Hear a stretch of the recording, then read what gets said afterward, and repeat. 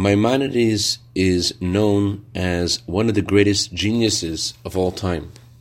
That's why I was so surprised when Rabbi Emmanuel Shochat declared, not one word of any of the books of Maimonides makes the slightest bit of sense. It's totally illogical.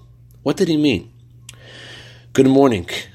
Maimonides was living at a time of persecution, and he was always on the run. He had no scholars to converse with, and yet he managed to compile his magnum opus, the Mishnah Torah, the Guide for the Perplexed, and so many other works.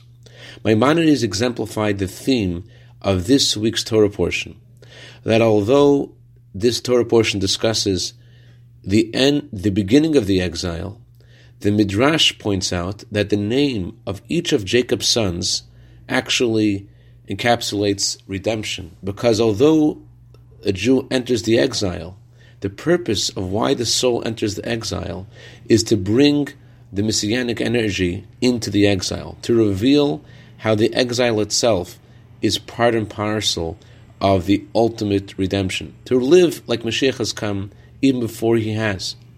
And that's what Maimonides accomplished in his lifetime, and today, in the anniversary of his passing, we're empowered to connect even more with that energy by studying the various tracks of Mishnah Torah.